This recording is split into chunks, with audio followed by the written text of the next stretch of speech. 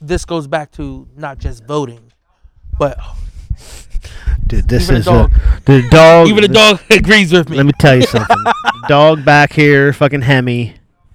He doesn't like Biden. This is a Marxist neighborhood, and the dog's not happy about it. The dog's a French bulldog, I think, and the dog was a Mélenchon dog. The dog's a communist dog. That's another story.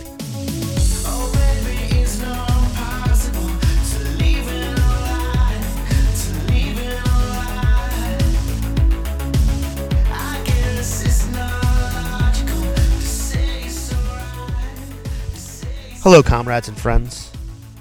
This is Nancy Pelosi. Good morning. Sunday morning. I'm just trying to get you guys all worked up. Hello, everyone. This is the Highlands Bunker Podcast. We're having a nice time in the garden today. We have Kobe here. And we just want to have a casual conversation about things, how things are going, and where things should go, hopefully. Fingers crossed. Hi, Kobe. Hey, Rob. Thanks for having me on the show. It's been a long time coming. I know. Well, you've been very busy. Yeah, but to be honest, I kind of missed it. For a while there, we were doing at least once a month. So we have a lot of shows to make up for. Yeah. Well, you have a lot of shit you gotta tell us now. So, without getting into, I'm gonna start the thing this way, because what people don't know is we've been here hanging out for a few hours, having some food, and bullshitting. And really, what I want to talk about is this. I want to talk about lost primaries. Alex Morris, and Shahid Buttar didn't lose his primary, but he probably will, and that's why I did the Pelosi, because she's horrible. And both Alex Morris and Shahid Buttar kind of got rat fucked, like a lot of people we know. The establishment kind of gave them the business. And I wonder what you were feeling about those situations is. And I want to talk about how to avoid those in the future. But what's your feeling on those two, the Morris and the Buttar, and then we'll talk about what it means. Can I add another one to that? Kobe Owens. Kobe Owens, yeah. Charles Booker is another one. Yes, that's true. You really saw establishment support come in heavy for their opponent, and it gave them that little bump to get over the hill. Alice Morris was a heartbreaking one. I don't know if you saw some of the backstory that led up to the election between the college Dems in Massachusetts, and some of the false accusations that came out.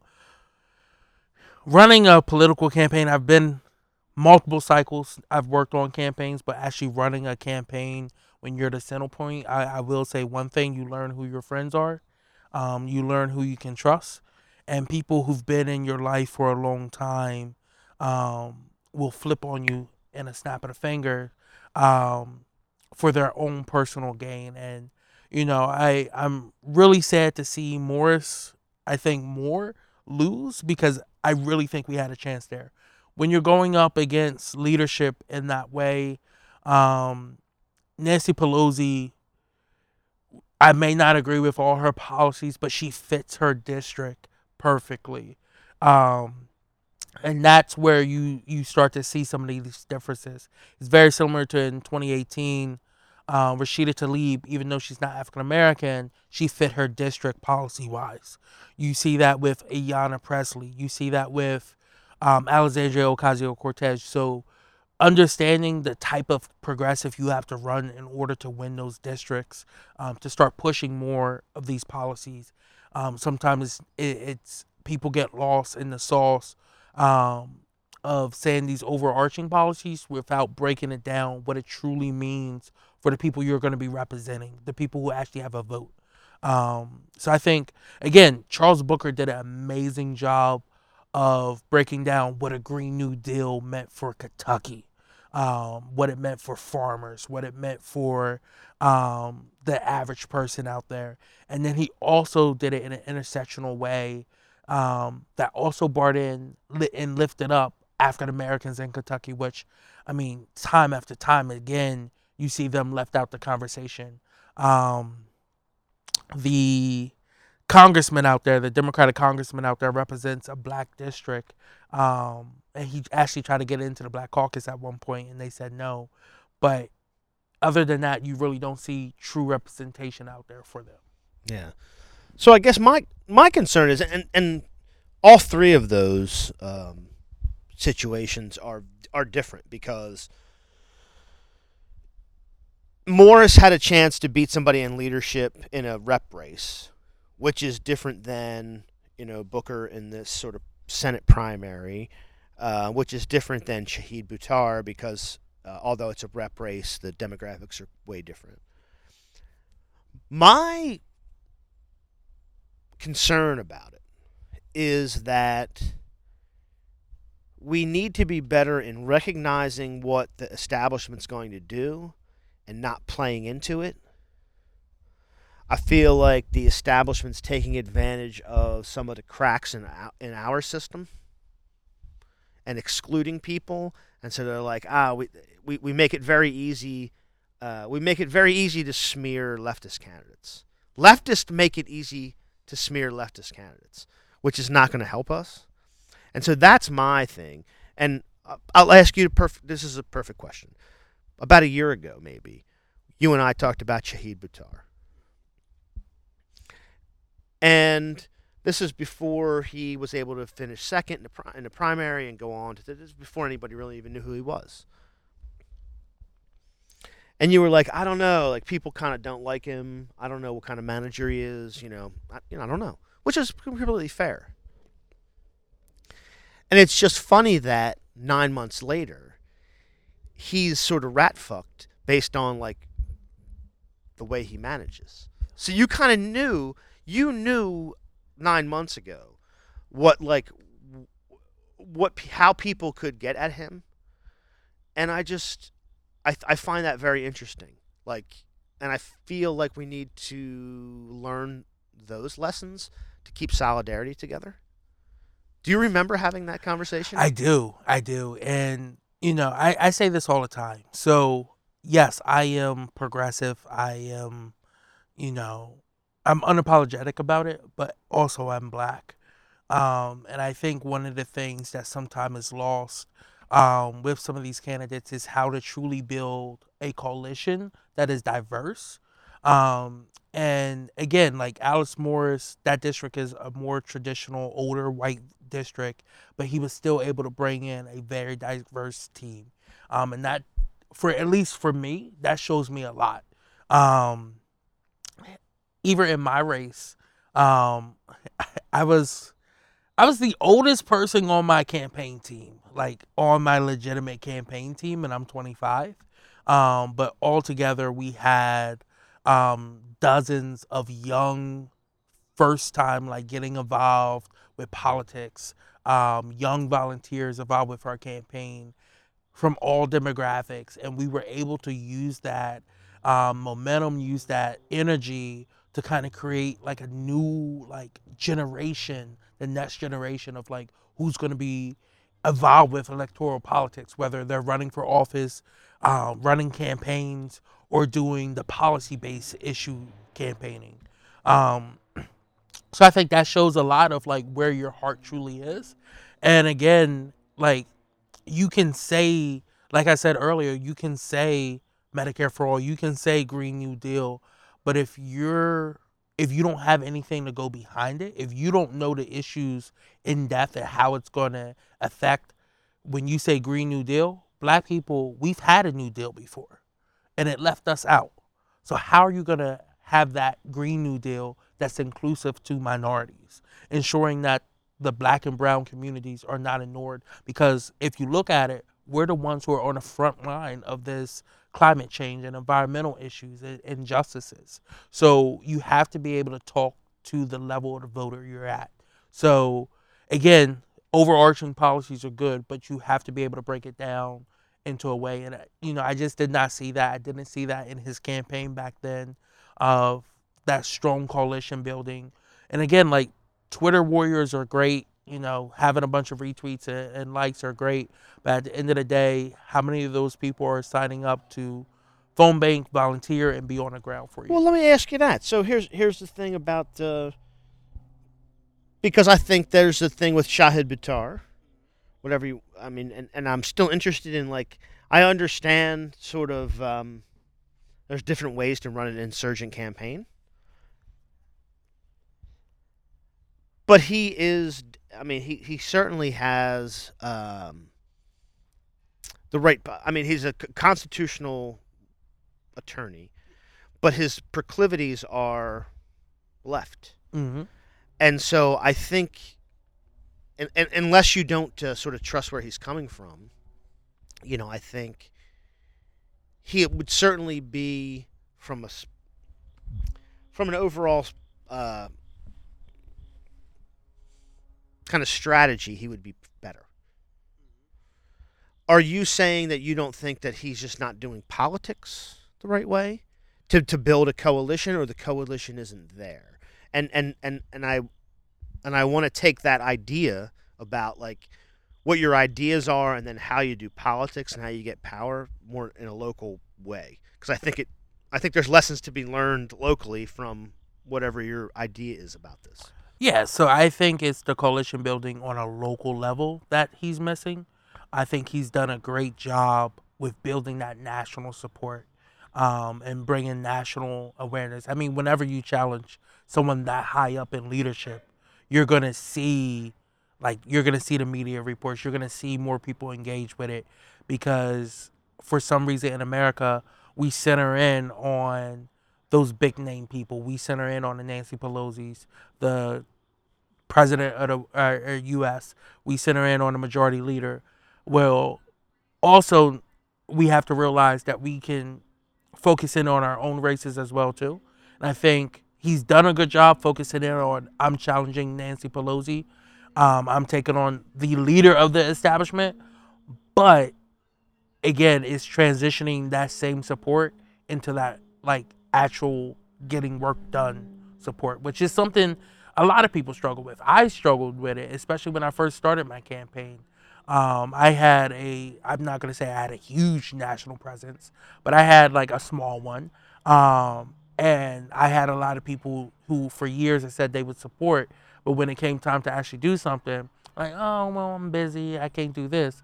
So, like, again, it's the people who weren't in your circle, who you meet on a campaign, who become, like, your biggest helpers, your biggest volunteers, your biggest workers, on a campaign. They become more reliable than your own family, because your family's like, let me catch you next week, Kobe.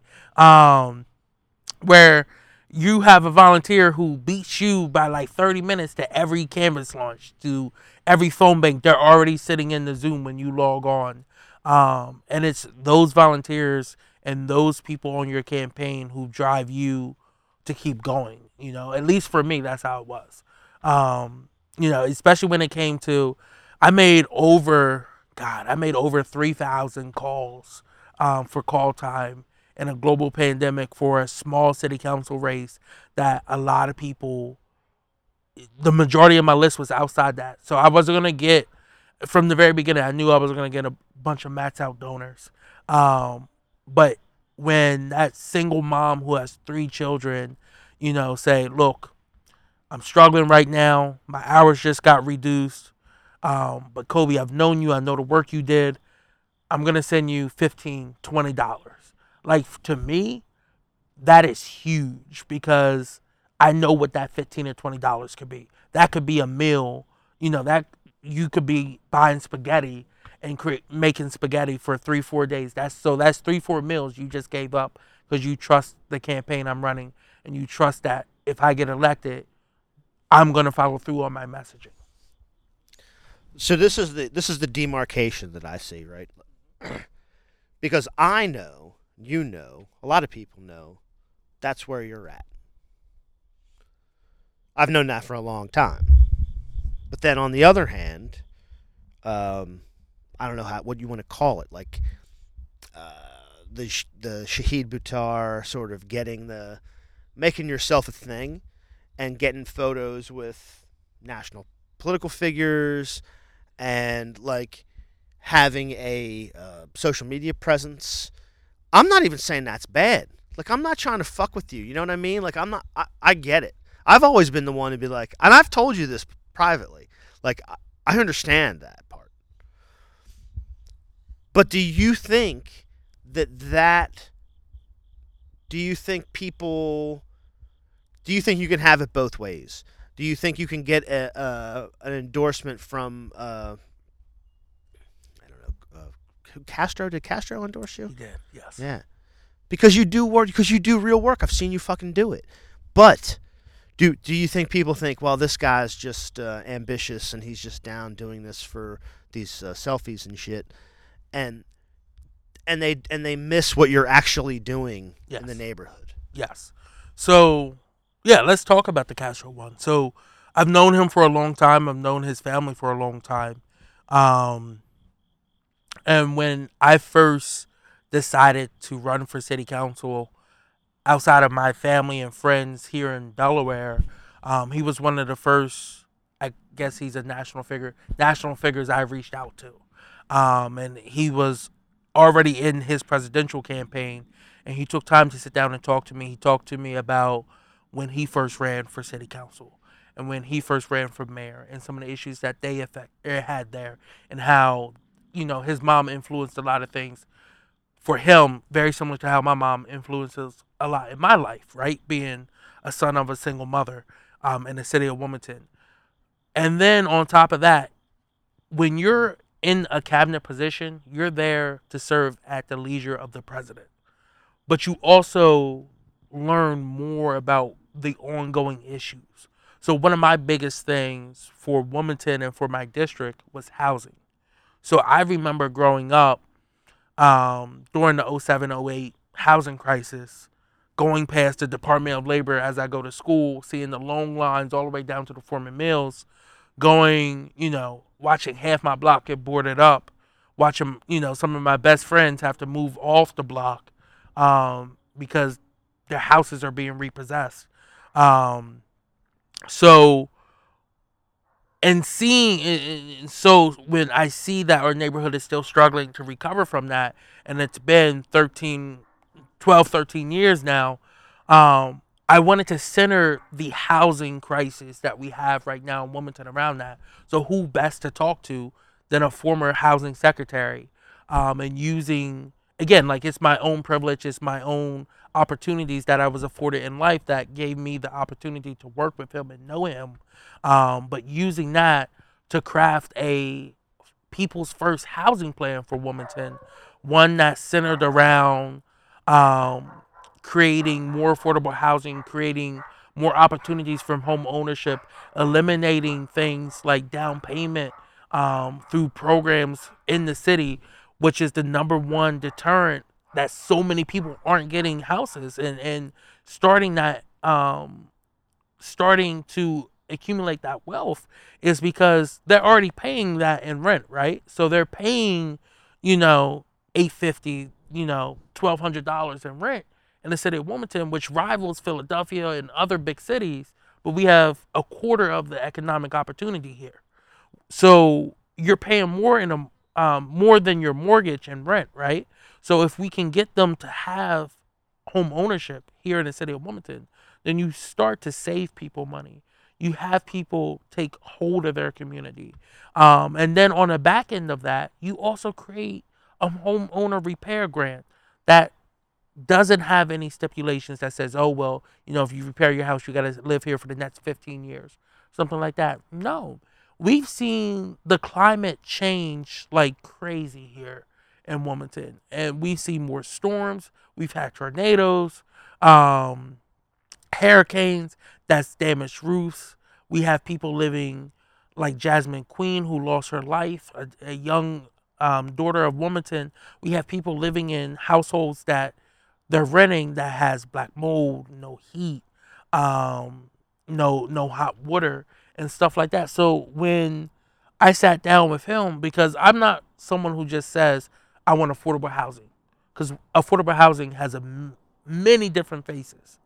How can we actually get to the root causes to maximize the impact for the better for the citizens of Wilmington and especially for the first district? Do you think that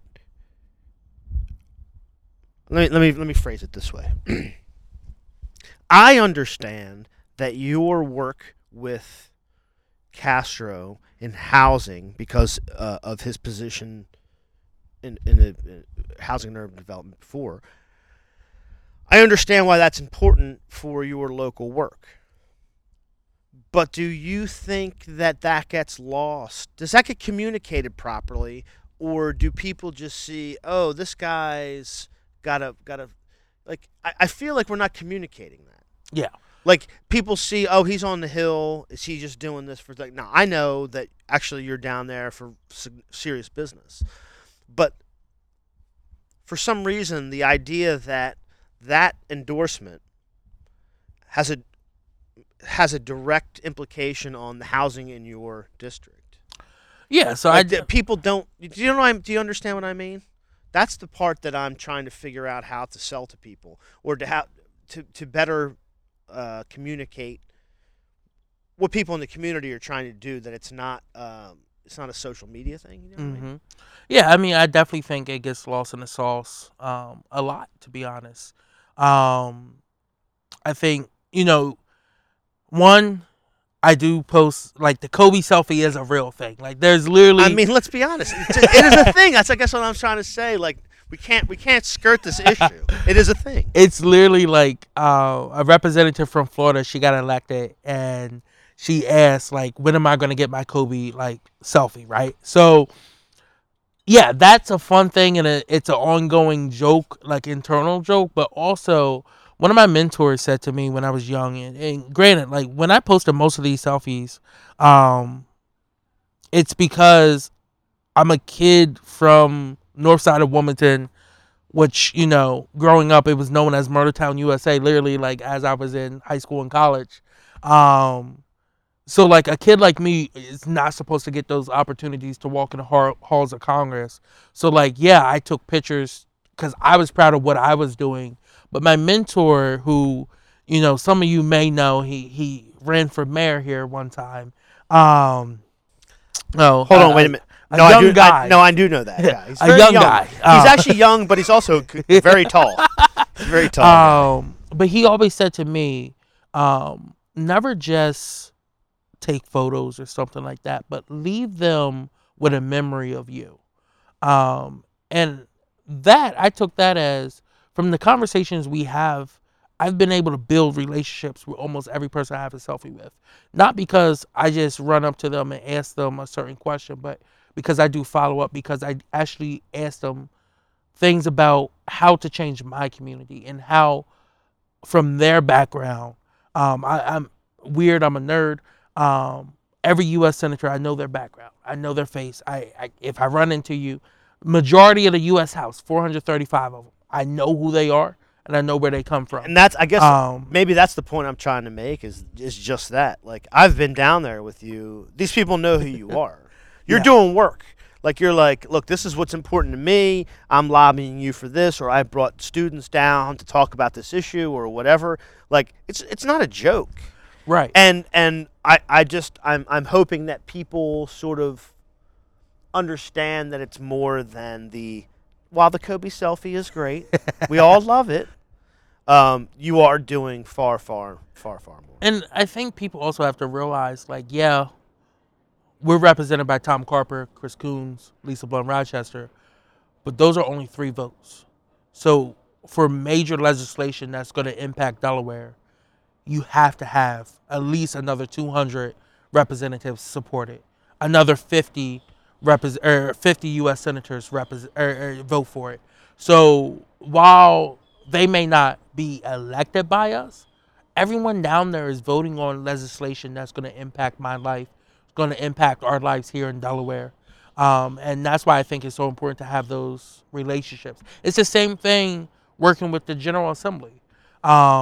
You've seen over the years that City Council and the General Assembly does not have a good working relationship. You see that Wilmington is considered a joke down there sometimes. And the only people that lose out is the everyday people in Wilmington.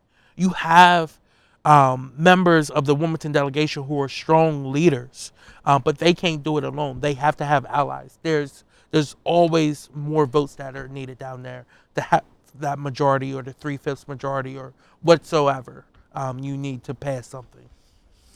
Yeah, and I think there's going to be a theme to this project going forward is to try to break down some of these lanes. Yeah. We actually have to make more lanes. Expand the thing, and I think that trying to sort of deselect or find reasons why someone isn't on your side when everybody knows that they are is something that we have to stop doing really quickly. I'll probably say more about it in the coming weeks and months, but it's definitely something we need to think about and completely stop doing. So, two big topics I want to leave enough time for. Number one, speaking of bringing national politics home, what are we doing with Uncle Joe? Because I've come to sort of I've come to Jesus. Joe, he would appreciate that. Uncle Joe would appreciate that. So I will tell you what I'm doing. Tell me what you're. I mean, if you're comfortable telling me what you're doing. Yeah. So it was a rough primary, and I'm probably gonna get backlash for this, but I am supporting Joe Biden and Kamala Harris for president now that we're in a general election. And I say that because here's the thing. These last 4 years have been so chaotic. You've seen a literal white supremacist go after every minority group that he possibly can. Whether it's suppressing the black vote, locking up immigrant children, attacking our LGBT community, and so on. Joe Biden may not be the progressive champ that I wanted, but I know under his administration, I have a better chance to be able to sway him to support some of my ideas. I'm not saying he's going to come out and be like Medicare for all, but I think we have a better chance. Again, the number one thing you can do is vote. Don't get me wrong. That is your power. That's your voice, right? But you can't stop there. You have to hold the people who get elected accountable. And for me, as an organizer who's been mobilizing people, not just in Delaware, but across the nation, it will put us in a better situation to at least have those negotiations and have a fairer system if we have a President Biden versus a President Trump. And I know people say, oh, well, we're in a safe blue state. That is true. But if you know people in a swing state, like, this is the time to show up. And again, you're not just voting for yourself. You are voting for every undocumented person who lives in this country who may not have a vote. You're voting for every person who may have a felony, and because of the Supreme Court rulings over the years have gutted the Voting Rights Act, they may not have a vote right now. You're voting for all of them, and that's how I look at it. I'm voting for every young person who's not 18 yet, but realizes that we don't have that much time left to actually start addressing climate change. And you have someone who is slowly moving towards what we want to see versus someone who is literally gutting the EPA, who's literally looking at how they can maximize the dollars for fossil fuel companies. And for me, I personally cannot. I feel as though if I was to vote for anyone other than Joe Biden in the general election, I would be doing a disservice to all those groups I just named.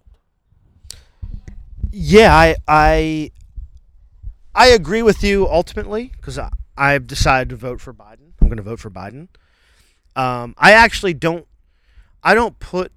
I don't talk about the vote as like this is your most important way to express yourself in political life or anything like that. I don't actually don't believe that. But if you don't believe it's the most important thing, then why not like at least do less harm?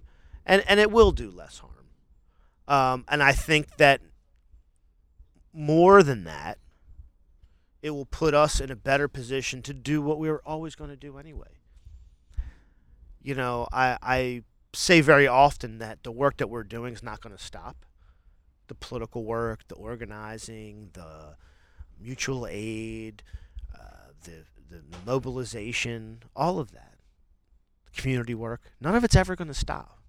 So I would prefer to do it when I don't feel like when the chances of us getting shot are less. And so why not just vote for Biden? Who gives a shit? Like it's not like you're a worse person. And so that's what I'm gonna do. Yeah, and I agree with that. I mean, for me, my family's always been involved with politics. My uncle, Herman Holloway Sr., marched with Dr. King. He knew Dr. King personally. He he knew John Lewis. He knew these civil rights activists of the day, and we've seen what they did back then, and then we've seen a drop off since. And now we're seeing a resurgence of leaders across America in a decentralized way. Um, so I've been involved with it, and I read his journals about why voting was so important to him back then. So for me and for my family and for a lot of black people, it's honoring our ancestors who now lie in paradise for, they fought hard for this. And for me, I must take full advantage of it. Um, Again, I will.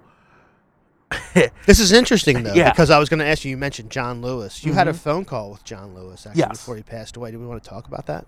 Yeah. So um, I had again my own personal privilege of getting to know the man, the myth, the legend, the good troublemaker, John Lewis.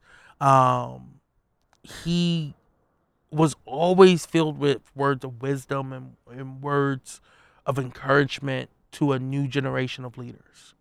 And I think that's because he understood his fight of when he first got involved and what he had to go through, and how even though he was an ally of some of the older civil rights organizers, even Dr. King, he still had to fight back against their ideas because he knew he would be here longer.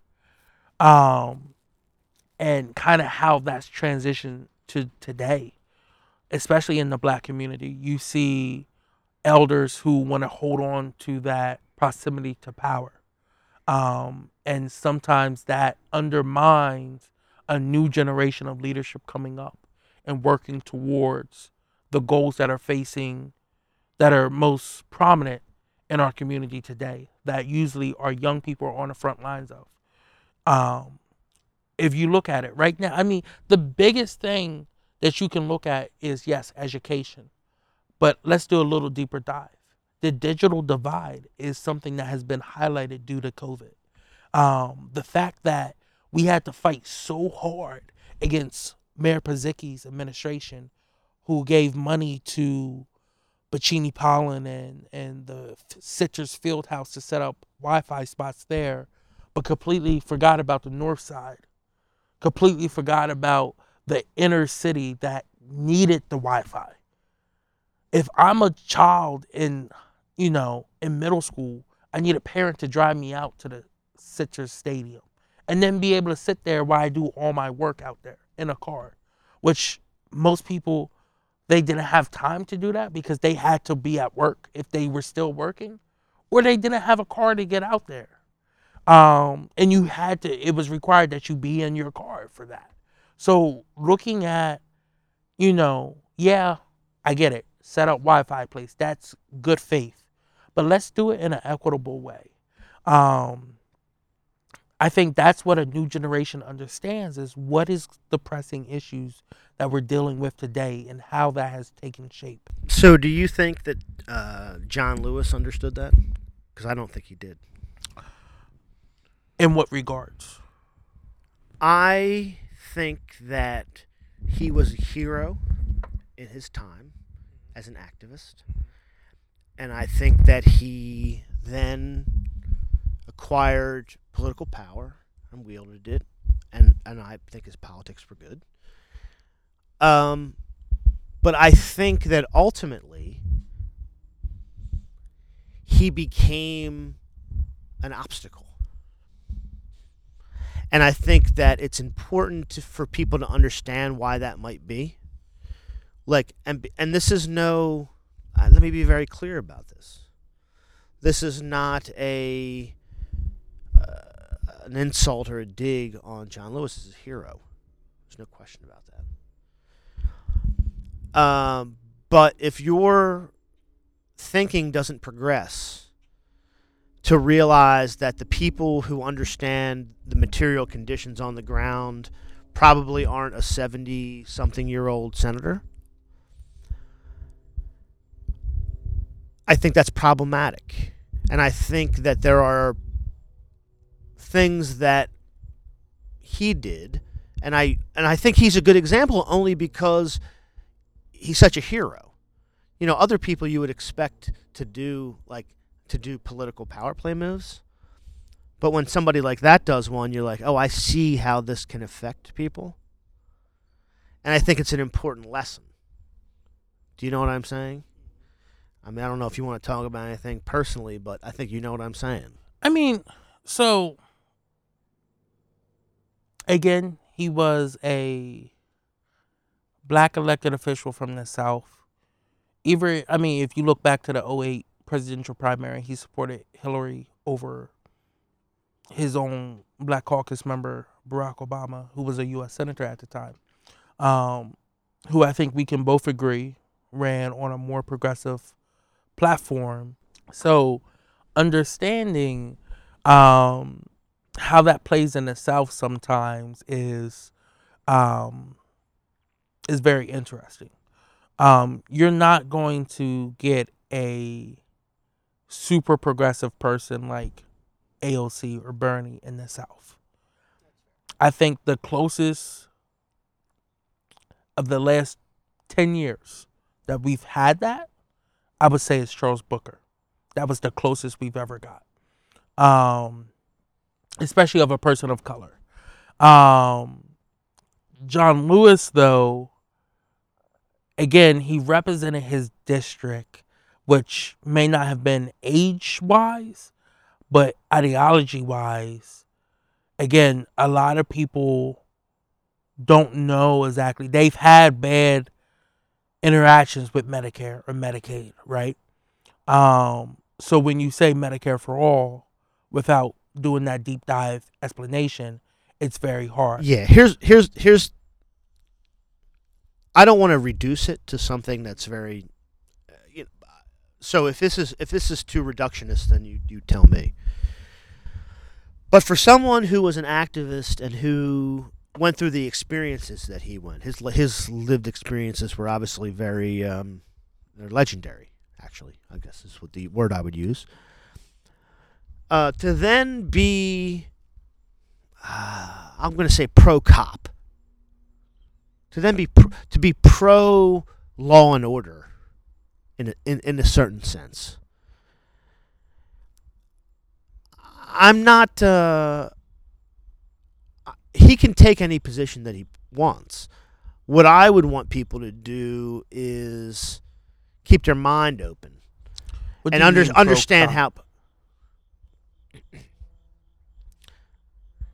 Two things. One is I've heard him say publicly that although he was attacked on the Edmund Pettus Bridge, for example, that he never thought anything bad about a cop, or he never wanted to, like, he didn't have any kind of feeling against authority, the country's authority necessarily.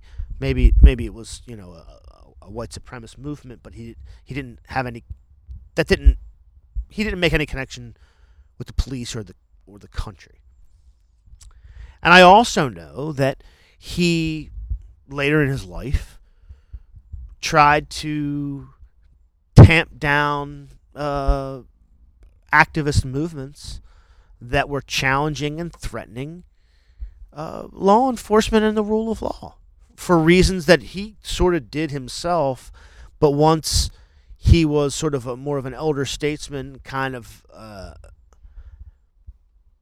backed off. I have personal knowledge of this. And so I guess I want people's thoughts to progress. I don't want people to be anchored to an idea it's past now. We have other things to do. So, yeah, I mean, like, there's been polls out recently with everything going on since George Floyd, Breonna Taylor, all, Aubrey in Georgia, and so many other cases. Um, it says that, African Americans do not want the full eradication of the police departments from their neighborhoods. Um, Many of them support, and again, like, this is a messaging thing, so, like, people don't like the word defund.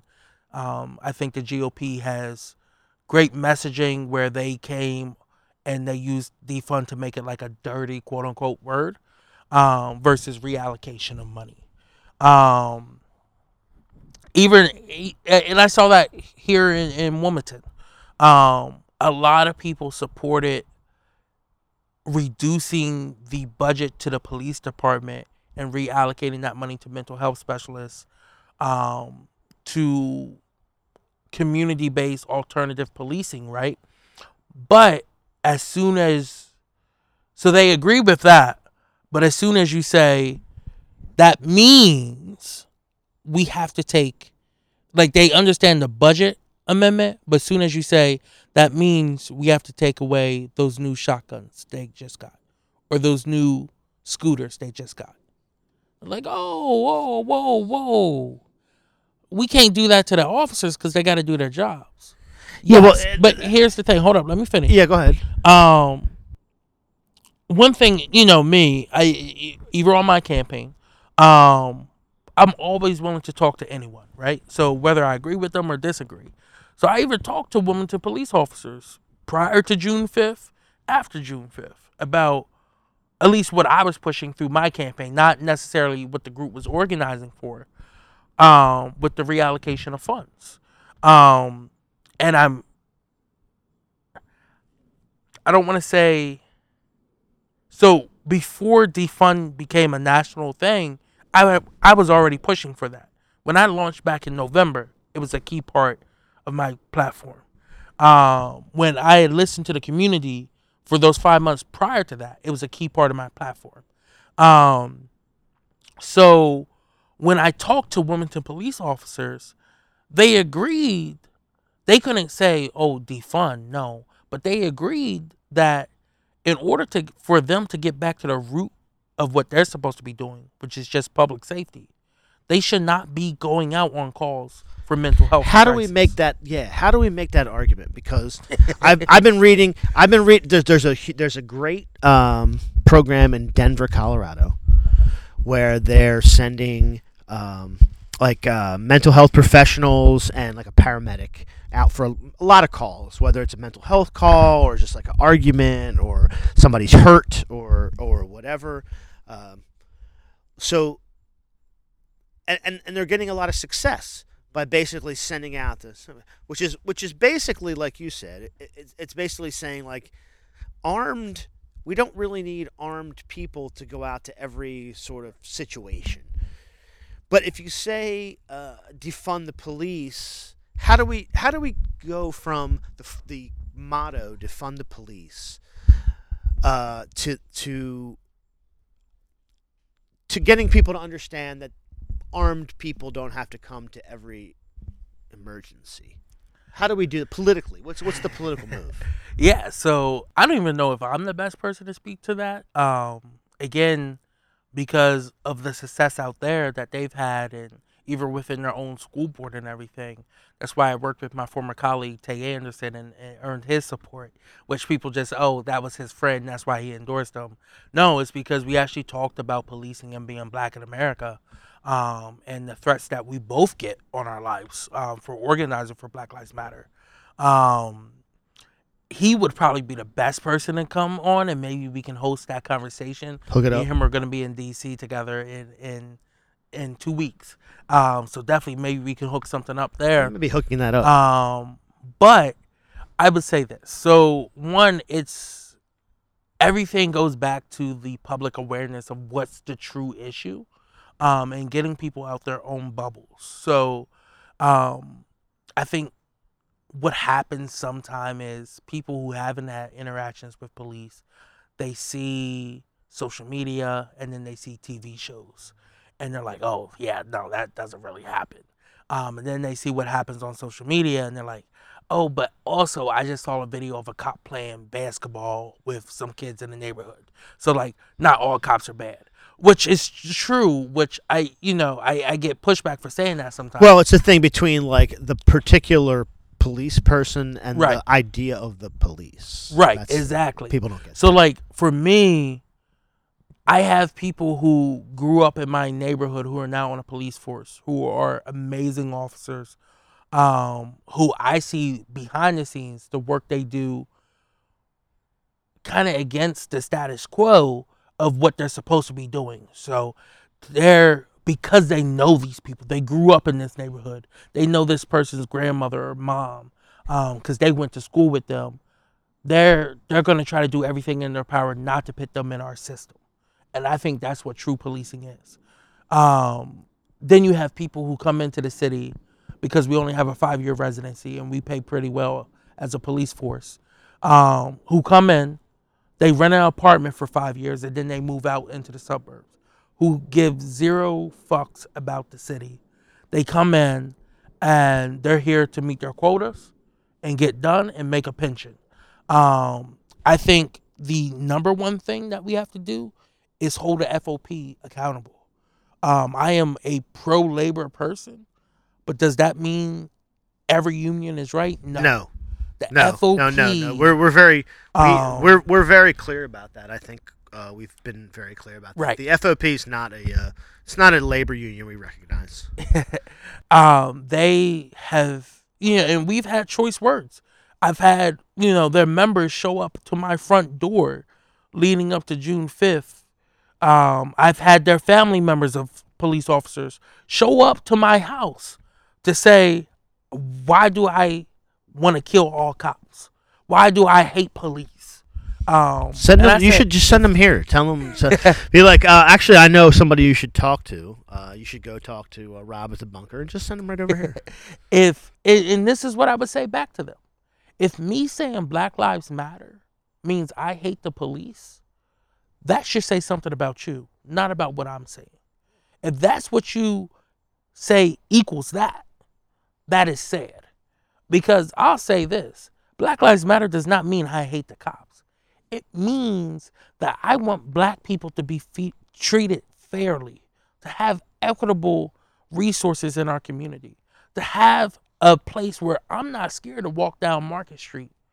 And even as a candidate for Wilmington City Council, I could be walking down the street and still get stopped by Wilmington Police Department in Market Street, in the city that I was born and raised, lived here 25 years, and they would still stop me. I have cousins who don't even go downtown because they're so scared of what may happen. I was at a rally and watched a 14-year-old who was talking on a bullhorn say we need to stand up to white supremacy, and it pissed off a Wilmington police officer so much he grabbed the bullhorn, pulled the young guy in, and then tackled him.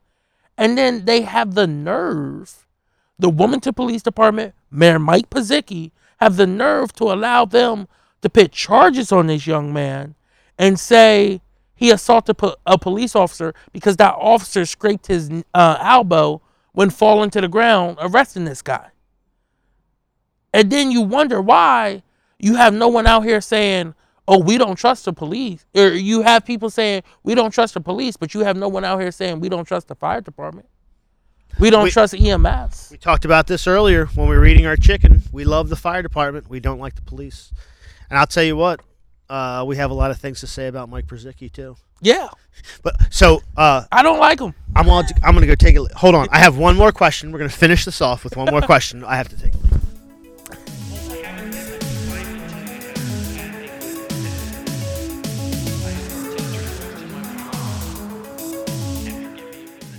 Here's the funny thing. Like, Carl was here maybe 5 minutes. He was like, are we going to talk about Trump? I'm like, we might have to. Like, here's the thing. First of all, my wish or my hope is irrelevant. Like, nobody's wishes or hopes mean anything. Here's FYI. It's all fucking bullshit. But if Trump does die, it will be maybe the most hilarious thing that's ever happened.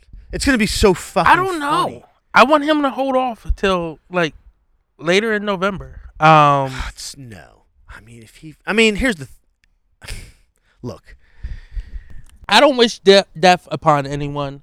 But I will say this. So, again, and I've said this from the very beginning. Trump is an incompetent president who is a white supremacist. Mike Pence is a very political savvy person who's also an asshole.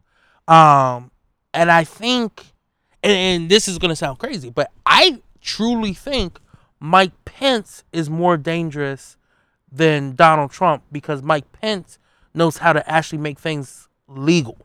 Yes. Trump says a lot of things, yes, but he hasn't been able to follow through on a lot. Here's what I would say, though. You're correct in that, in a sense that, like, Pence has better political savvy. He has better political instincts. And so he could operate politically better, but he could never be elected president. He doesn't have the... He's not able to capture the anime and the ennui or the whatever. Like, he's not able... There would never be a Penceism. There's Trumpism that we're going to have to defeat. It's actually very dangerous. There would never be a Penceism. Now, You're right. Now, while Pence is a better, politician, he could never win an election, or, like, no one would ever fly flags, or, like, none of this Trumpism would ever happen with Pence. While he's just as, actually maybe more crazy. He's not as dangerous because he couldn't rally the troops like Trump can. But all of that being said, my position is not that one is better than the other, just that Trump's death to coronavirus is fucking hilarious.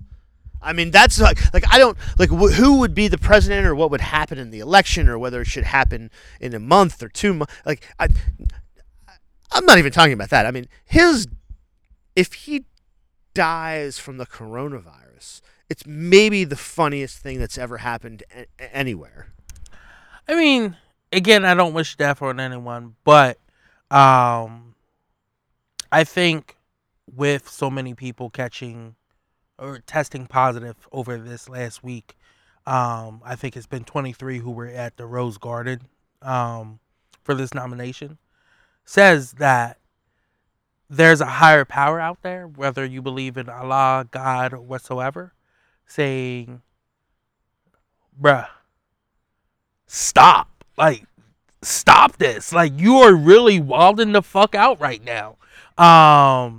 And fuck you for trying to push through this Supreme Court justice. Like, I'm sorry, this isn't normal Kobe, but, like, fuck you. Like, you were literally trying to push through someone. And again, RBG, she was great in the end of her life, but she had to, everyone learns. Everyone becomes, more of an adult, and you become more into yourself, and everyone changes. But like, Amy Barnett is trash. Kavanaugh is trash. Gorsuch has actually been not so trash, but he's still pretty trash. He's recyclable. Judge Roberts has now become more left. And I think he's doing I saw a video this morning. So Kellyanne Conway is positive. There's a video of her. Yeah, there's a video of her like whispering to Bill Barr at the super spreader event, and then I see the video and I look over to my left and I'm like, oh, that's the Chief Justice of the Supreme Court. Roberts was right there, dude. Roberts could die. I hope they all fucking die. No. I do not want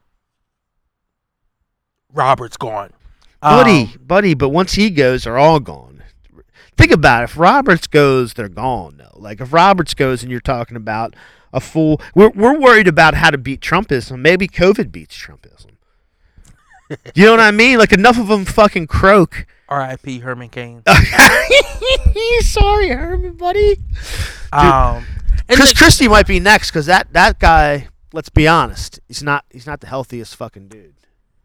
Yeah, not the healthiest dude. I mean, shout out to the big guys, but like, that dude, he has so much potential that was just lost. I don't know if Carl's gonna keep this in, but probably.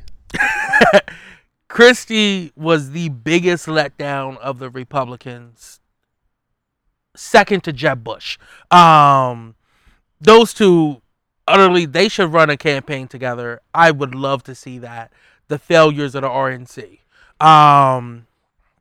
But going back to the Supreme Court, I like Roberts. I think he does a good job as Chief Justice of trying to keep true balance with the law. Would I want to see a more liberal Chief Justice? Of course. But when it comes to finding that fine balance, I think he does a good job. Gorsuch has been a shocking voice for me, I'll say, of all of Trump's picks. I thought he was going to be just a staunch conservative, which he has been on some issues, but he has sided with the liberals more than I thought he would.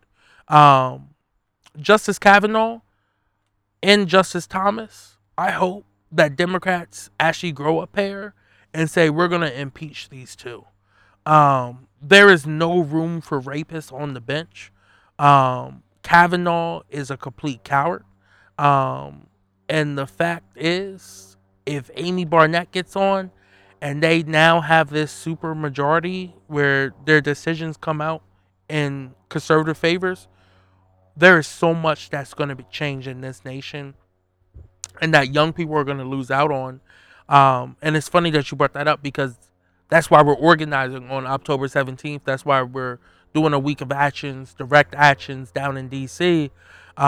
Is because our lives are on the line. I mean, for me, it's voting rights, it's climate change, it's it's so many things. But also within the group, we have people who identify as LGBT, especially Black trans women who are literally under assault right now in America, who have a high percentage of not making it past 35 in America right now. You have people who grew up in labor households who labor rights are under attack. You have women reproductive rights are under attack. So like, we have a strong group of young kids who are coming out. I mean, like, we coming with some fire. We have Little Miss Flint, Deja Fox, Kobe Owens, that guy's kind of What? Tate Anderson. Like, we have people from different backgrounds who are coming together and fighting for this. But like, the fact that they're trying to push this through in like less than 30 days is just a show of force that the Republicans don't give two fucks about the American people. They only care about their agenda, which, to be honest, is not a bad strategy. Because I wish the Democrats would do that sometime. The Democrats always do a means-tested thing. How will this play out against Republicans? How will this play out against independents? Motherfuckers, we won the election, so let's do some Democratic shit that we put in our platform. Let's get it done. And I think sometimes we try to be, and again, it's good to be a big tent, but we try to be too big of a tent, and include Republicans. And I'm sorry, like, yeah. The problem with the big tent is this idea that I'm going to decide what I'm going to do based on what I think someone else is going to do. Like, what do I think people want? Like, it's one thing to know what your community wants when you work in the community. But if you're just politically thinking, like, should somebody say this or that, that's the wrong answer. You know, so I hope that people just start thinking about things for themselves, and we keep up the progress that we've made. I hope that people will go to Squeezebox Records, our independent record store, who's let us borrow these mics again. Thank you, Rich. Thank you, Squeezebox. I hope you will go to patreon.com/The Highlands Bunker and donate to the Highlands Bunker and support our work, become a member. I hope you will go to Delaware Call and you'll read the stuff that Delaware Call is putting up, and you'll think about supporting independent journalism. I hope that you'll be following the work of Kobe Owens and others and signing up to do organizing and direct action and mutual aid in your community, so that you can actually learn about like what people want and how your life can be better, rather than like going on Facebook. And I just I hope that we can continue the very great progress that we've achieved over the last several years, because although we're going to argue a lot, I hope that this continues, and I hope that we continue talking about how we're all on the same team, and we're not looking to talk about who's not good and not good enough and doesn't do it right, because as we've talked about earlier, if I have to step in as the dad, as the father figure, and administer spankings, I will administer fucking spankings. I will put somebody over my knee, and I will be like, stop acting like a little fucking baby, because I don't like that. And I just want to add, since you plugged everything else, if you want, you can donate to Block Pack, BLOLC Pack, Black Leaders Organizing Our Communities. It's a pack that I started stemming out of my campaign and keeping the energy going. And another thing, make sure you support the progressive candidates that are still on the ballot come November. I'm pretty sure most of them have general election opponents. And again, like, election night for me did not turn out how I wanted, but I still had some champagne there. I still popped some bottles, because overall we had a big victory that night, with electing, you know, a black man to the Claymont area, electing a black woman, another black woman to the state senate, a black Muslim woman to the state house, and a black educator in Middletown. So we had some huge wins that night, and we have some more people on the ballot, young progressive people like Darren Harris down in Sussex in the 35th. So please support them. Please donate to them as well too. And I will be out for each and every one of them, if they'll have me, which I know they will be, because like, we friends. Nice. Yeah. Block to block, this will come as no surprise to you. It will come as no surprise to everybody that I've talked to over the last, everybody who I've ever talked to. Yeah, it's not about one. If anybody thinks that anybody who lost an election or was on a campaign that wasn't successful, thinks that anybody is like sad and we're not going to come for you, we're not going to keep coming for you, you're making it. Well, you know what? Make that mistake, because we don't look at it like that. We're all on the same team, and just watch what we do. Mm-hmm. Just watch. So I'm excited.